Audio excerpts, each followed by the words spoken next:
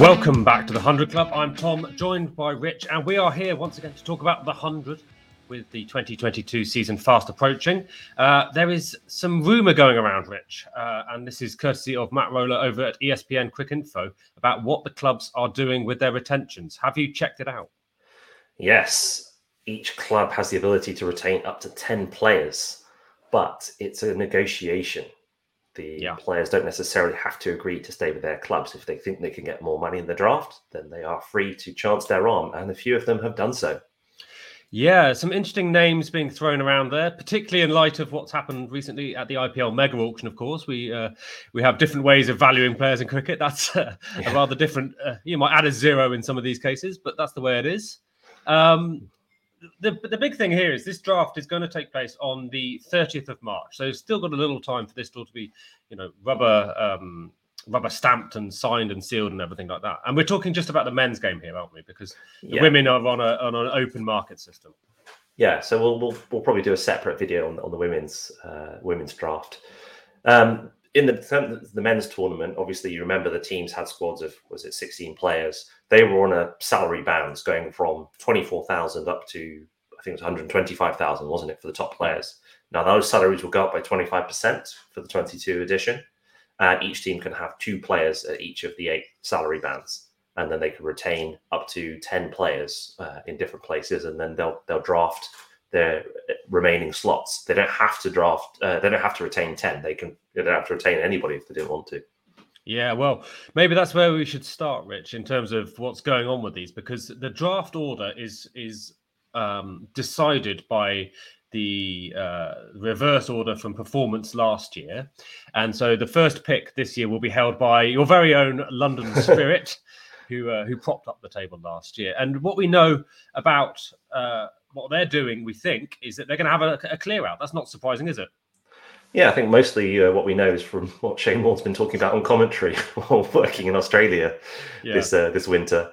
They are going to have a clear out. So the rumours are that Morgan will stay on as captain, and they'll keep Brad Wheel, Blake Cullen, Adam Rossington, and Mason Crane. But other than that, it's all change at Lords.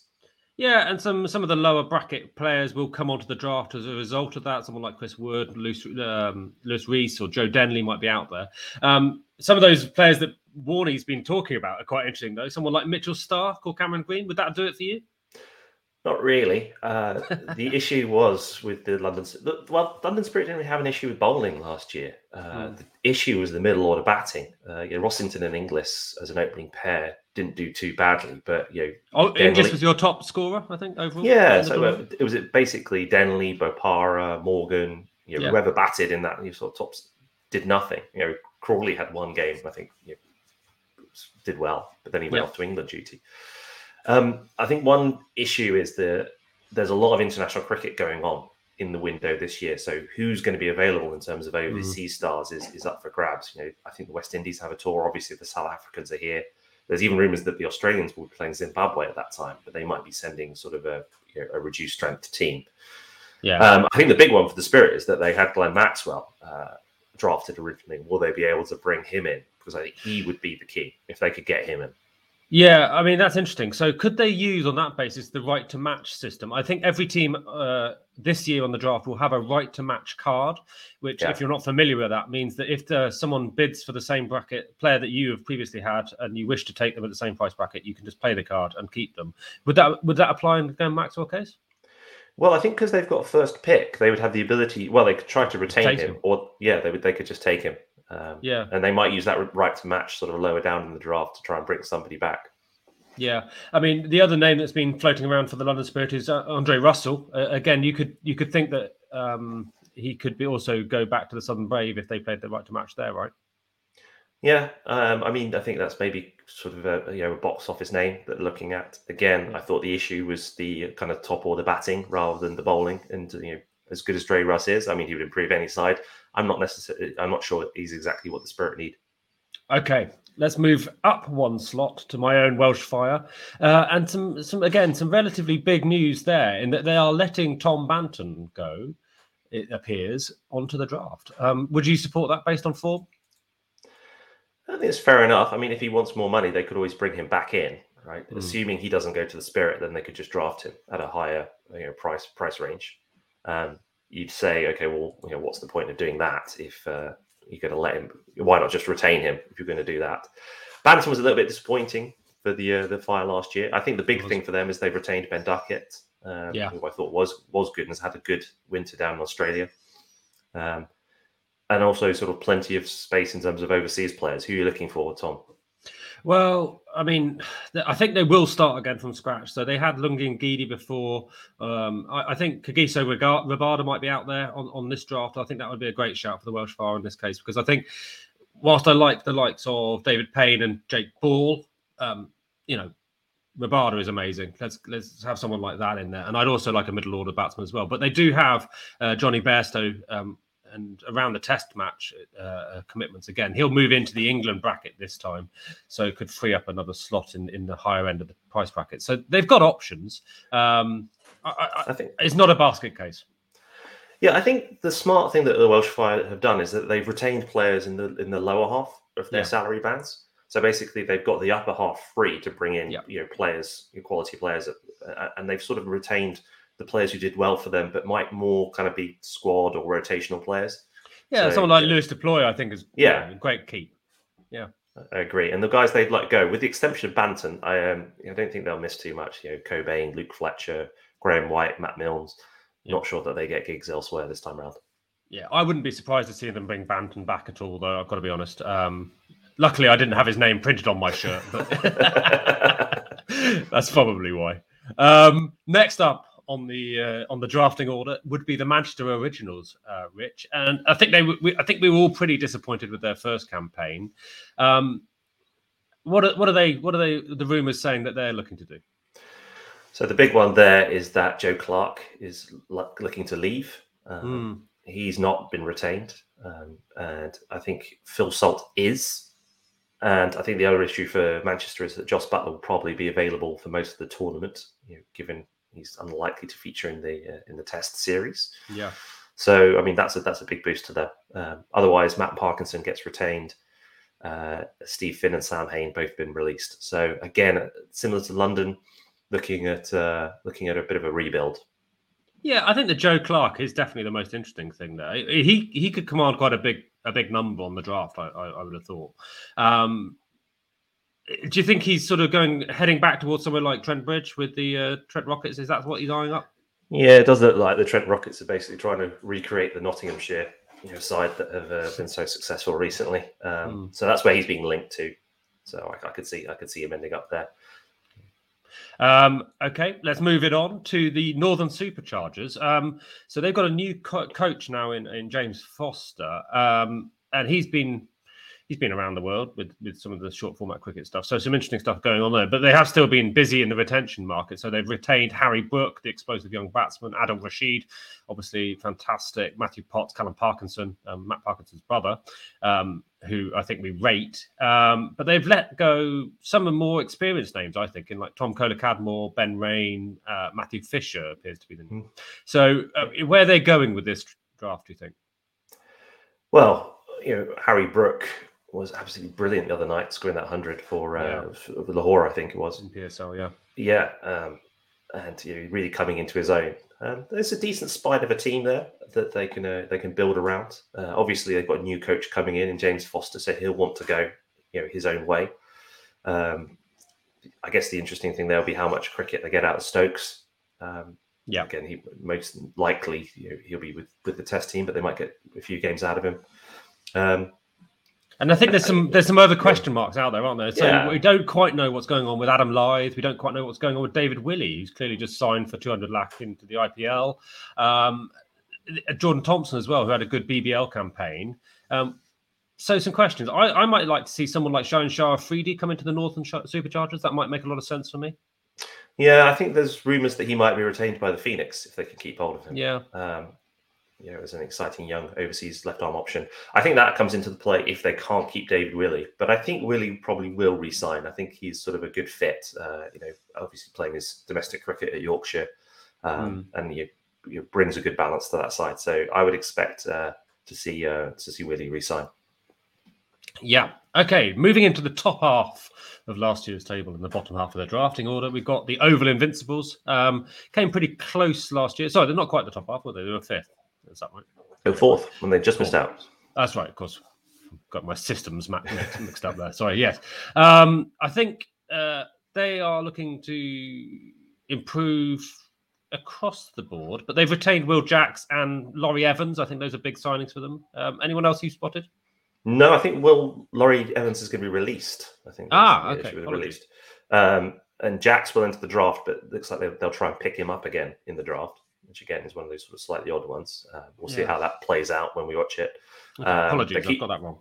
Jordan Cox didn't feature that much for the Invincibles, but obviously impressed for Kent in the Blast, so he'll come back in, as well as sort of Tom Curran, Sakib Mahmood, and Reece Topley, all being retained. Narayan is the interesting one. Sunil Narayan, whether they he had a decent season. Yeah, I think he seems to do okay, but they sort of seem to be building up some draft capital there. Yeah, so it could be a bit of a change of direction then for the Oval Invincibles. Let's see where they go. Next up, rumours around the Trent Rockets. Now, they had a pretty good first season. We like what we saw, and actually, as you said, I think earlier in the video, they are very much looking like a Nottingham rebuild. Yeah. With Alex Hale, Stephen Mullaney, the captain there, Tom Moores, Matthew Carter, the big right arm off spinner, coming back. Rashid Khan, we think, is likely to be retained. Yes. Yes. We also think that Marchand Delanga will stay on as an overseas option. And I believe also Lewis Gregory, the team captain, is going to play despite having some injury problems last year. Where are they going to have their spaces? Well, I think they're going to let Darcy Short go. Okay. So that's going to free up an overseas spot. Didn't do a lot last year, in fairness, did he? No, didn't do an awful lot. They're also letting Luke Wright, Ben Cox, and Tim van der Gutten go. So it's basically sort of that big overseas slot. And then kind of a few in the middle of the draft. But again, I mean, their strategy seems reasonably clear. Let's recreate the Knots Outlaws philosophy, and you see how far that takes us. Yeah, well, it could well take them quite a long way, I reckon, on the starting point that they got with those retentions. That looks like a good option for them. And the Joe Clark thing makes a lot of sense as well to me. Next up, the runners-up, the Birmingham Phoenix. Topped the group stages, of course, though. So clearly not going to have to completely restart what they've got there. And we think, Liam Livingston is obviously going to be a retention. You're going to see Moeen Ali come back in. Will Smead. Benny Howell's just gone over to the IPL, which is a shrewd signing, I would suggest. What else? Where have they got the spaces? Well, interesting that, it was our friend Dan Weston who was advising Punjab on their IPL auction. Also the analyst at the Birmingham Phoenix, and Benny Howell turns up in Chandigarh. Where their space is going to be, that's the issue, isn't it? I mean, Tom Abel is looking to move away because of a lack of opportunity. He was disappointed to get left out of the final last year. So others to be released: Tom Helm, Adam Hose, Dylan Pennington. It's a case that's a very strong first 11 at the minute, and they're looking to add to it. As we said at the beginning, some of the other ones are basically full rebuild mode, starting again. Birmingham Phoenix are pretty happy with their team. It's just what they add to it. If they can get Shaheen Shah Afridi in, then that could be huge. Yeah, the Dylan Pennington thing's slightly interesting. He was the Vitality wildcard pick last year. And you thought that was a sort of a long-term option, bringing in the Worcester lad. But then they can go. It's fair enough. Okay. Well, yeah, I mean, don't forget that no one expected Chris Benjamin to be a major part of their team. No. They found him from second 11 cricket, essentially, and became a linchpin of the side. So obviously very good at talent and evaluation. So I think they know what they're doing. Well, I think they'll be up there on our current thinking as it stands. So leaves only the reigning undefeated 100 champions, Southern Brave. And again, I think they've done some predictable perhaps, but also shrewd manoeuvres as we understand it in the retentions market. We expect them to take back Timon Mills, obviously, Jake Lintop, the spinner, George Carton, the all-rounder, and Alex Davis, the power batter. We also understand that Chris Jordan is likely to stay down at the Southern Brave. I mean, he wasn't on a high pay bracket last time. I forget, was it a 45 or something like that? Could have probably left and got something more elsewise, but he's very South Coast based with Sussex and the like, so we'll see. Yeah, I think some of his recent performances might wonder whether he'd have got more in the draft, because he's not been great recently, Jordan, and struggled with his death bowling. Indeed, which is sort of his main bow, isn't it? So he's struggling with that. I mean, it's interesting that if Jofra comes back from injury, he's not likely to feature in the tests, so he might be available for the whole season. So we might see him a lot in the Brave shirt. I was surprised they let Liam Dawson go. Yeah. I mean, they do have other spin options out there, so maybe they just can't give they want the pay back, as it were. I think we will see, though, interestingly, on the overseas side, I think Marcus Stoinis is likely to come back for them, which could be interesting. We've got Tim David as well going to come back. We know we just seen him go for a huge amount of money in the IPL draft, and I think, well, I don't know what he's going to earn from the Southern Brave, but it won't quite compare. I think it's 50,000. I think is which is what's that? 500 lakh. Basically 50 lakh. 50 lakh. Sorry, those who work in that now.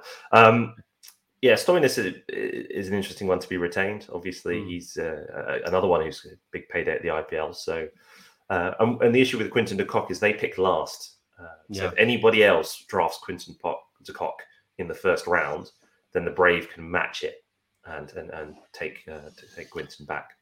You'd think they might, wouldn't you? But we haven't mentioned a couple of others that we just don't know about yet. Someone like Paul Sterling played a big part in that campaign as well. So there are still questions around all of these teams. This is just what we're hearing at this point. And with a big shout out to ESPN Quick Info for some of that collated rumour. We'll have to get something back onto the channel, I think, when we get something more official, right? Yeah. Yeah, and I think as we build up to it, it'd be interesting to see exactly who's been announced as retentions and who's going to be available. And at that point, I think we'll dive in a bit deeper into who the teams are going to go and draft. A bit difficult to speculate at this stage. Yeah, as we know from last year as well, doing a squad analysis is very difficult in the 100 with the squads changing right up to the day of the tournament starting, and with the international circuit, as you say, also to be confirmed. We'll see where it goes. But if you want to stay in touch with it, then stick with the 100 Club. The draft will be the 30th of March. We'll certainly be covering that. And there is one aspect that we didn't quite touch on that we just worth mentioning at the end, is that, of course, the England players who are on central contracts don't get drafted. They get allocated centrally. And as the England central contracts change each year, that affects the makeup of the 100 slightly. So Mark Wood, Johnny Bairstow, Zach Crawley and David Malan were originally drafted, but they will now be allocated centrally by the ECB. So Mark Wood, previously with the London Spirit, probably ends up Northern Superchargers, you would say, based on that. Durham guy? You might have thought so, but also I think they can still retain them, but they just move them into the price bracket. So Johnny Bairstow, for instance, I know is going to move, in all likelihood, into the England retentions for Welsh Fire, but they're only allowed 2 of them. So there could be some prioritisation issues going around with the squads there. Indeed. And what chance we see Stuart Broad turning up for a 100 match? More likely in the commentary box, I suspect. Oh, I'd love to see Stuart Broad on a 100 franchise. It'd be wonderful. He would. I'd rather see him in a test team, to be brutally honest, Rich. But that's another story. If you've enjoyed that content, do let us know with a comment, a like, and a subscribe. Why not? Thank you very much for joining us once again here on the 100 Club. Bye.